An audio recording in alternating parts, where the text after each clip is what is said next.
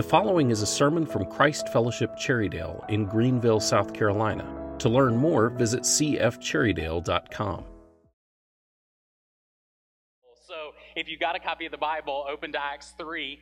We're going to continue our teaching series on the family values that we hope mark the church at Cherrydale, now Christ Fellowship, as we gather together around these values that we believe are defining of us as a community. But the only way they're defining of us as a community is if they're defining of you as an individual. So this morning's value is we share good news. Now, since it's a snow day, and snow days give us opportunity to do things that we might not otherwise get to do, we're going to have a little test to start this morning's sermon.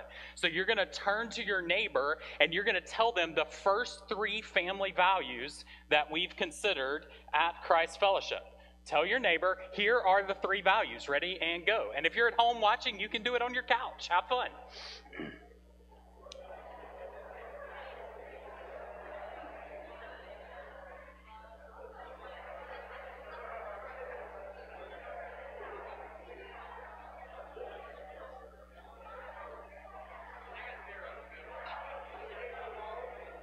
All right, little show of hands. How many got we pursue Christ?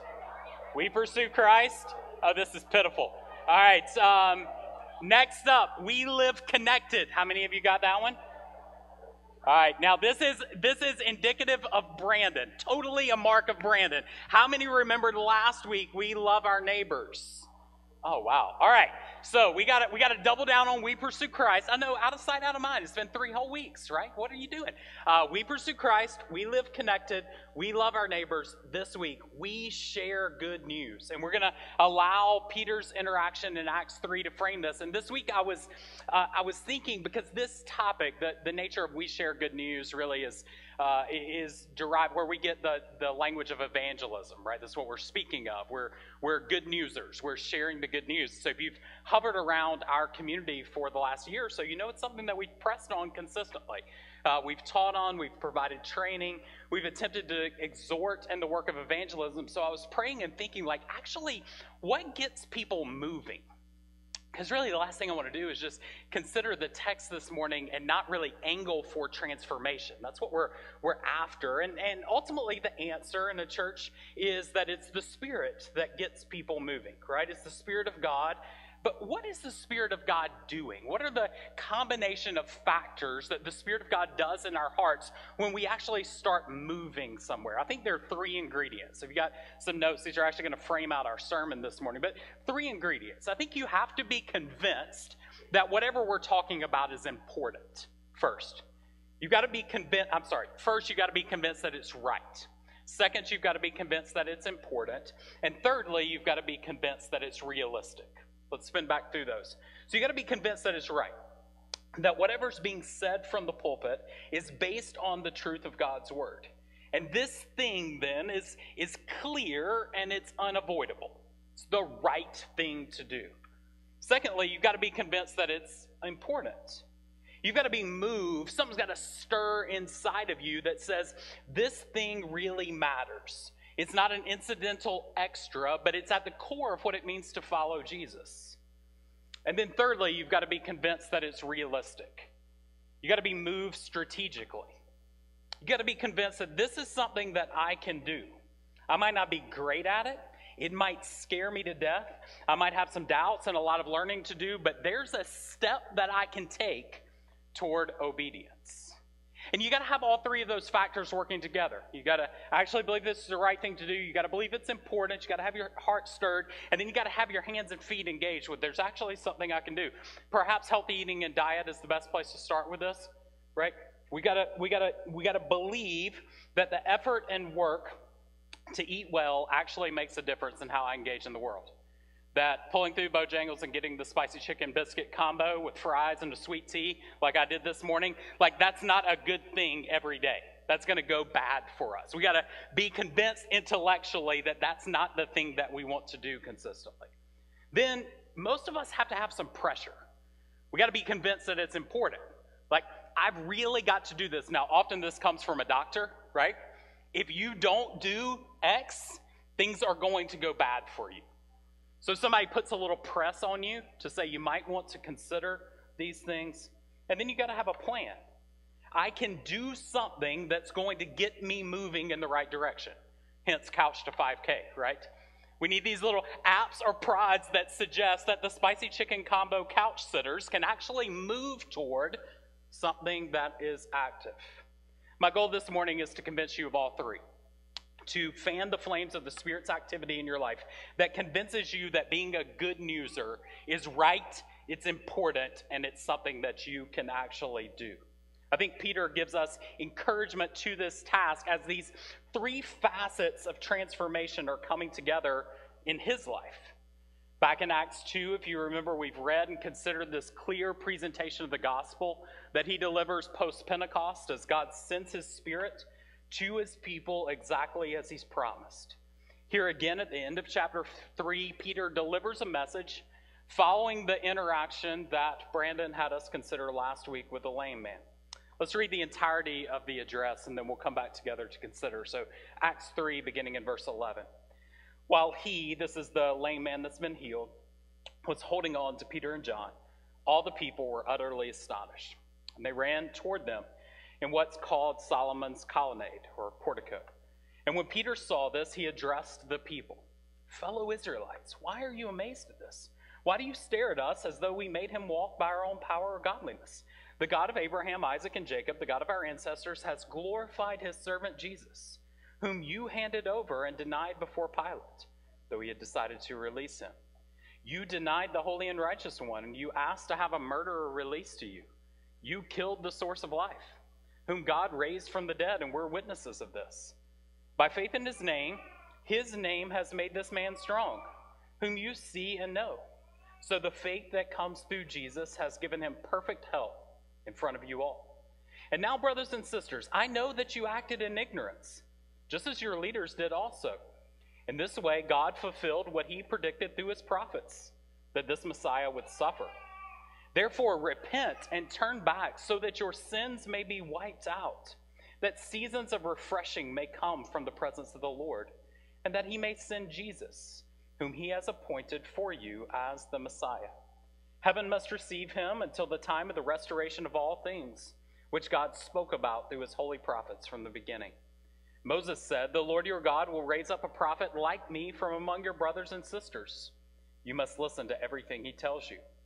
And everyone who does not listen to that prophet will be completely cut off from the people. In addition, all the prophets have spoken from Samuel and those after him, and they foretold these days. You are the sons of the prophets and of the covenant that God has made with your ancestors, saying to Abram, and all the families of the earth will be blessed through your offspring. God raised up this servant and sent him first to you to bless you by turning each of you from your evil ways." If you consider, just hold these texts up, the themes of Acts 2, the sermon that he delivers publicly after Pentecost, and what he's doing here in Acts 3 have many of the same overtones. Specifically here, the context for us, just glance back at Acts 3, 7 through 10, is this act of healing. The man in verse 8 jumps up and starts to walk. He enters the temple with them, walking, leaping, and praising God. All the people saw him walking and praising God, and they recognized that he was the one who used to sit and beg at the beautiful gate of the temple. So they were filled with awe and astonishment at what had happened to him. And so Peter takes this opportunity to speak and to testify to them of the good news of Jesus. Remember back in Acts 2, it's actually this same pattern. The Spirit empowers the people, and they begin to speak in different languages to the people who are gathered around. Everyone's amazed. Some people think they're drunk.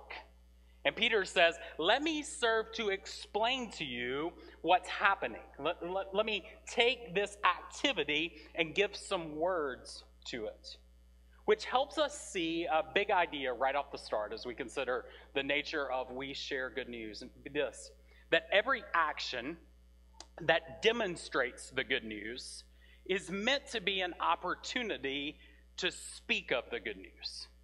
So every activity that's happening in the book of Acts, as we can continue the story, that holds up the inbreaking of the kingdom of God, God putting things back together again, Every one of these opportunities, these signs and wonders that are being done, provide an opportunity for these early apostles to put words to this activity.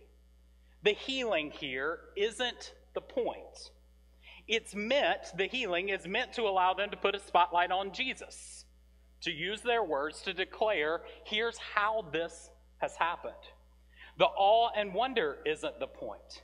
It's meant to position the people to hear the message. Donnie rightly points out that this language of awe and wonder that's used in Acts 2 and Acts 3 should call to mind for us the scene of the Exodus story. As God is miraculously delivering his people, and this awe and wonder at God and his greatness is meant to, in both instances, cause people to know and worship the one true and living God. So once again here in the book of Acts, we have God breaking into human history, doing something that astounds so that his nature and character can be put on display. And the way that happens in the book of Acts and following is through gospelers, through people who put words to the activity of God in time and space. This is what Peter does for us, and he combines the three facets that I introduced with the right message, the right motive, and the right next step. The right message, the right motive, and the right activity or the right step. First, let's consider the right message. Think back with me for a minute. Where did the sermons in Acts 2 and Acts 3 find their beginning, find their orientation? Remember the first time we see Peter beginning to put these pieces together? It's a scene back in Matthew's gospel that's pretty famous in Matthew 16. Jesus is asking people to describe their perception of his identity. He says to his followers, hey, who do people say that I am? We could read the scene in Matthew 16. Jesus comes to the region of Caesarea Philippi. He asks his disciples, who do people say that the Son of Man is? They replied, some say he's John the Baptist, others say Elijah, others say Jeremiah or one of the prophets. But who do you say that I am? Peter answered, you're the Messiah, the Son of the living God. And Jesus responded, blessed are you, Simon, son of Jonah, because flesh and blood did not reveal this to you, but my Father in heaven. And I also say to you that you are Peter, and on this rock I'm going to build my church, and the gates of hell or Hades will not prevail against it. A simple message back in Matthew 16, but one that's quite profound. They're saying that Jesus is one of the Old Testament prophets, and the outspoken Peter here says, no, he's more. He's the Messiah. Peter's developing understanding pointed to Jesus as the promised one who was going to come to save God's people. He's uniquely God's son. The Messiah who was promised long ago, the one who was going to come to reverse the curse and make a way for sinners to be restored to God. If you glance back at the Acts 3 paragraphs there, you notice how many times Peter points back and says, this is just what the scriptures told us. The prophets said that this was going to happen. Exactly what we see working out in time and space is fulfilling what God has promised from long ago. And then Jesus in Matthew 16 makes a promise. What does he promise Peter? He says, on you, I'm going to build my church. Which is exactly what we see him doing in Acts 2 and Acts 3. He's building his church post-Pentecost not on Peter as the human instrument, but on the message of Jesus the Messiah. It's this word that Peter is proclaiming in its infant form, its juvenile form in Matthew 16, more robustly teased out and nuanced in Acts 2 and then again in Acts 3, formally applied through the Spirit's work in Acts 10 and following as Peter begins to grow in his understanding of Jesus as the Messiah.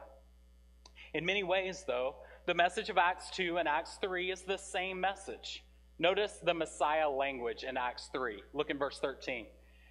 The God of Abraham, Isaac, and Jacob, the God of our ancestors, has glorified his servant, Jesus Christ.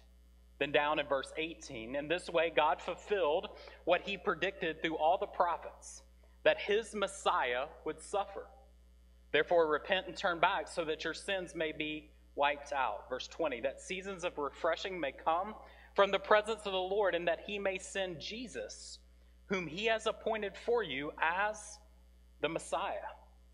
Down in verse 24, in addition, all the prophets have spoken, from Samuel and those after him, and also foretold of these days.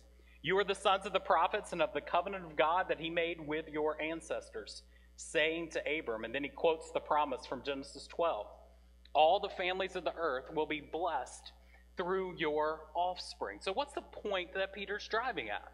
Time and time again, he's pointing back to this Jesus is the one that God has promised. He's the promised Messiah. I don't want to overcomplicate the message in such a way that causes us to miss the main point.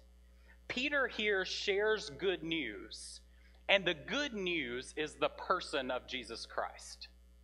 There's much more that could be said about the text of Acts 3, but let's not miss the fact that what Peter does not do is give them all sorts of schemes for religious performance. He doesn't give them prescription for how to address their sin through behavior techniques. He doesn't even write the book of Romans for them in spelling out here. He simply holds up Jesus as the promised Messiah.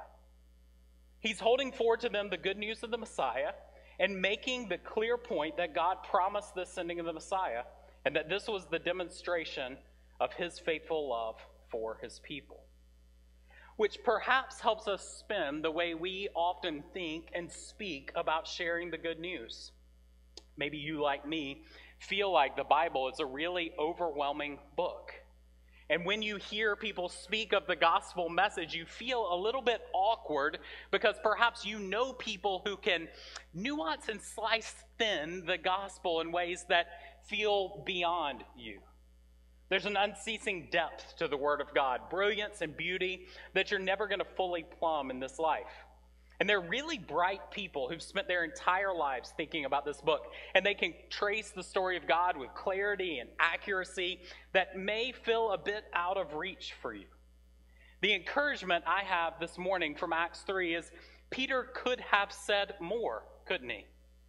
There's surely more insight into Jesus, his unique nature. After all, Peter's been with this Jesus for an extended period of time. And yet, his Acts 3 message, as well as his Acts 2 message, is simple, clear, and relentlessly Jesus-focused. He just holds up Jesus. The work of sharing the good news is the same task for us. It's simply holding up Jesus. It's being able to ask and answer the question for yourself and for others, how is Jesus good news? How is Jesus good news? And any one of you listening this morning who's had a genuine conversion experience, you're not just kind of marked by an identity marker of Christianity, but you've actually been converted, then the reality is you best be able to answer that question. Your very identity this morning hinges on the fact that Jesus is good news for you in some clear and distinct way. You might get a bit overwhelmed at trying to remember chapters and verses. You might feel a tinge of guilt at growth you know that needs to take place. So welcome to the club. But if you have Jesus and you believe that this message is right, then there is an answer to the question of how is Jesus good news for you. Jesus is who he says he is. He's done what he says he has done, and he's coming again to finish his promises. So for you, if Jesus is good news for you, you have good news to share to others about how Jesus is good news also. Don't lose heart, friends. If the message is right, if God has convinced you of the rightness of this word, then you have an answer to how is Jesus good news. But notice Peter continues with some sense of a right motive that's driving his summary statements here as he holds up Jesus. Notice Peter was moved emotionally at the importance of this message. The nature of Acts 3 is personal. There are personal appeals at the outset. Notice back in verse 13. As you're reading the biblical text, you kind of note these parallel phrases and the way that words you're reading, you're like, hey, I heard that before, I heard that before, I heard that before. Notice in verse 13, the God of Abraham, Isaac, and Jacob, the God of our ancestors, has glorified his servant Jesus, whom you handed over and denied before Pilate, though he had decided to release him. Verse 14, you denied the holy and righteous one and asked to have a murderer released to you. Verse 15, you killed the source of life, whom God raised from the dead, and we are witnesses of this. Speaking to the Jews, he is incredibly pointed in his approach. The message matters because you, the people who are right in front of him, might miss this Messiah. In fact, in recent history, Israel illustrates that they might actually be opposing the outworking of God's plan. And so he continues in verse 16, by faith in his name has made this man strong, whom you see and know. So the faith that comes through Jesus has given him perfect health in front of you all. And now, brothers and sisters, I know that you acted in ignorance, just as your leaders also did. In verse 16 and 17, Peter points to the necessity of faith. It's this faith in the name of Jesus that has made this one well, and so too, it is faith in the hearers that will be the means by which their sins can be forgiven and these seasons of refreshing can be poured out. The good news of Jesus requires a response, one marked and defined by faith, and this is what Peter presses to his hearers. The phrase, when I'm reading the text, one of the ways I ask God's Spirit to help me is that, give me a phrase, give me an image or an idea or something from the text this morning that's just going to stick with me through the day. The phrase, as I was reading this week at the end of verse 16, has been incredibly sticky. He's given you perfect health in front of you all. I was zeroing in on that phrase, that language of in front of you all. Peter's making this point. The Messiah was crucified right here in front of you all. And now this lame man is being healed right here in front of you all. And we'd assume words getting around that God's poured out his Spirit, Acts 2, and the people, the nations are hearing and responding to the message right here in front of you all. Which connects a dot, at least for me mentally, when we consider sharing the good news. How is Jesus good news for what's right here in front of us all? Or more specifically, to connect a dot to Brandon's sermon last week, how is Jesus good news for what's right here in front of my neighbor? This answer, again, cut teeth in a world of 30-minute gospel presentations and alliterated outlines, gives me sticky palms, and I get real nervous and apprehensive that I'm going to miss something or leave something out. Where I want to press us this morning is that being good newsers, being people who value sharing good news, is simply being able to answer the question, how's Jesus good news? And then to be able to put it in front of somebody. How's that Jesus good news for you? How's Jesus good news for what you're experiencing, whatever's right in front of us? Better to think, what's right in front of me and what's right in front of the person that I'm talking to? Don't believe that we have ready opportunities for this in our day. Consider what is right in front of you and everyone that you encounter. Is what's right in front of you fear? How is Jesus good news for people plagued by fear? Is it marital discord? How is Jesus good news for marriages on the rocks right in front of you? Is it job insecurity? Is it uncertainty of whether the next PPP loan is going to be approved and our business is going to survive? How is Jesus good news for lives that seem to lack meaning and purpose? Is it shame and guilt? How is Jesus good news for people whose heads down in shame, guilt related to their sin? And let me suggest to you this morning that that's actually a really helpful way to think about your own challenges.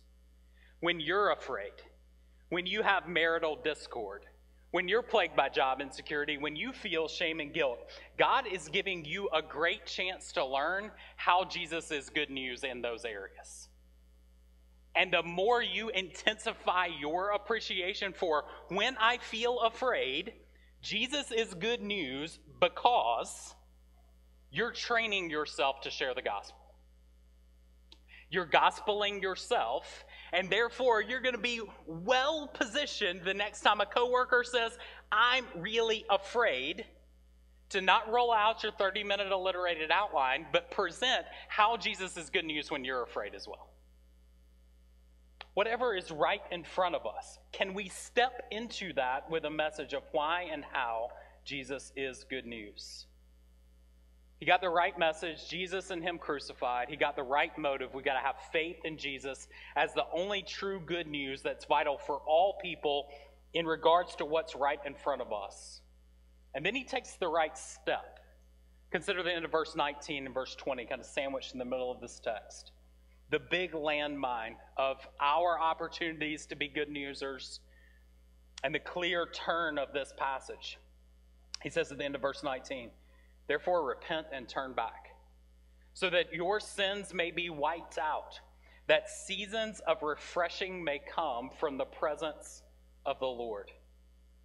Man, it would be way easier if Peter modeled something that was a little softer or gentler in this passage.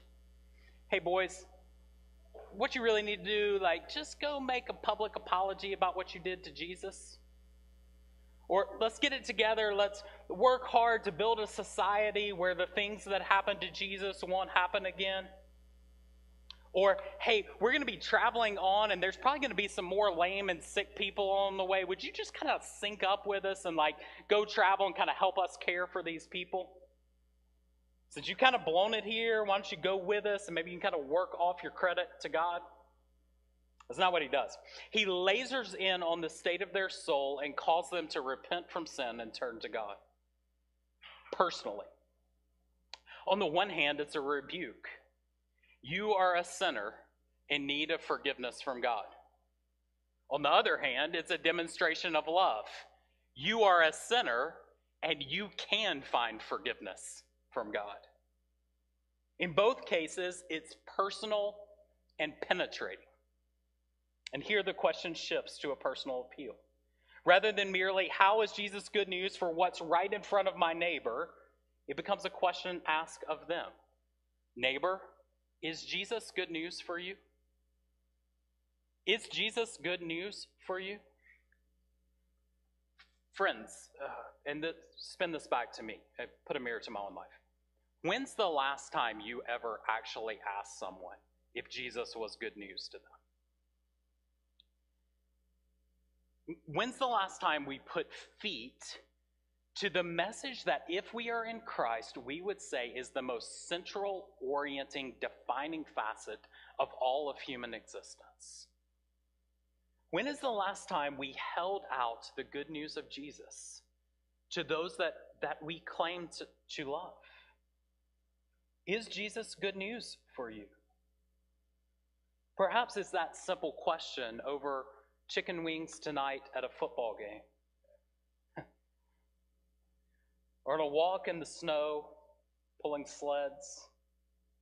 Or enjoying this afternoon as the snow melts. To rather than being paralyzed with the inadequacy of what you do or do not know, to merely be able to ask questions.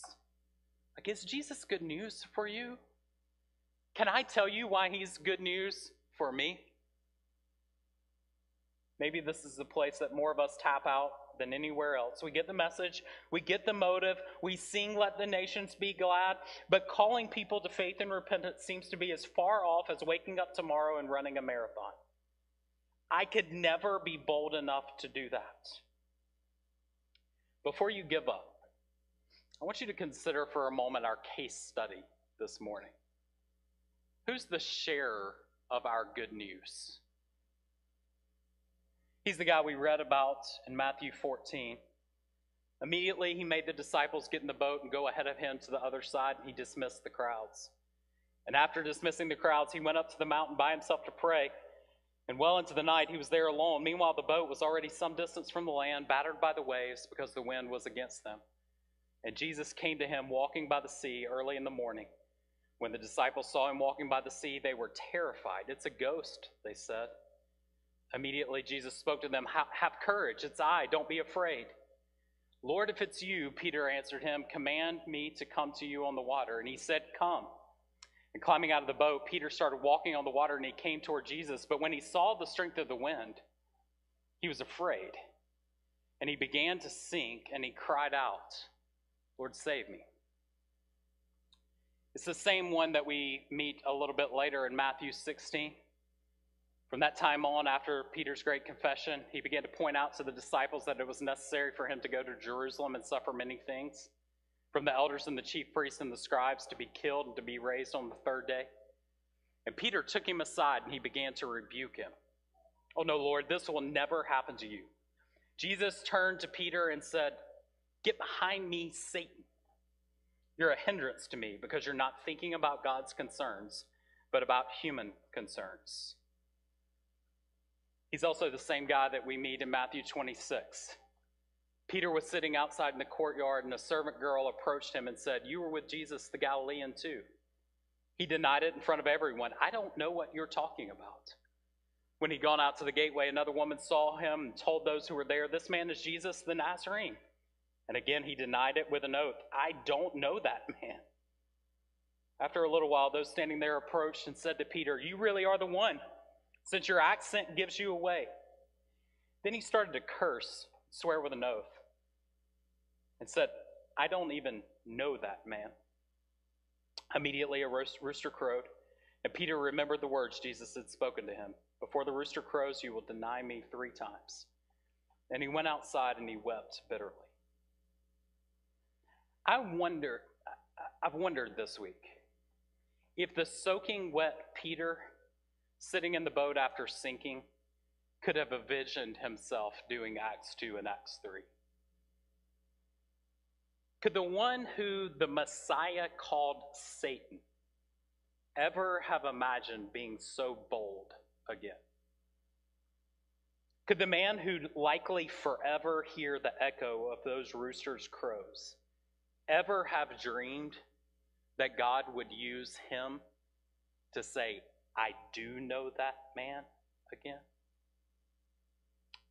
Maybe the distance between you and this level of boldness isn't actually as far as you think.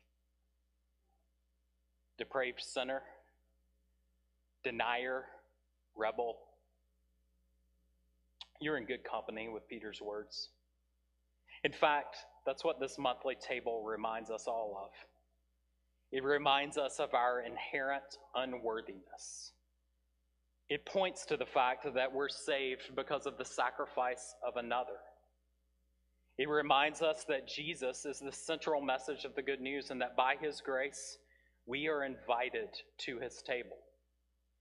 And like most family meals these days, the table reminds us that there are seats that are empty.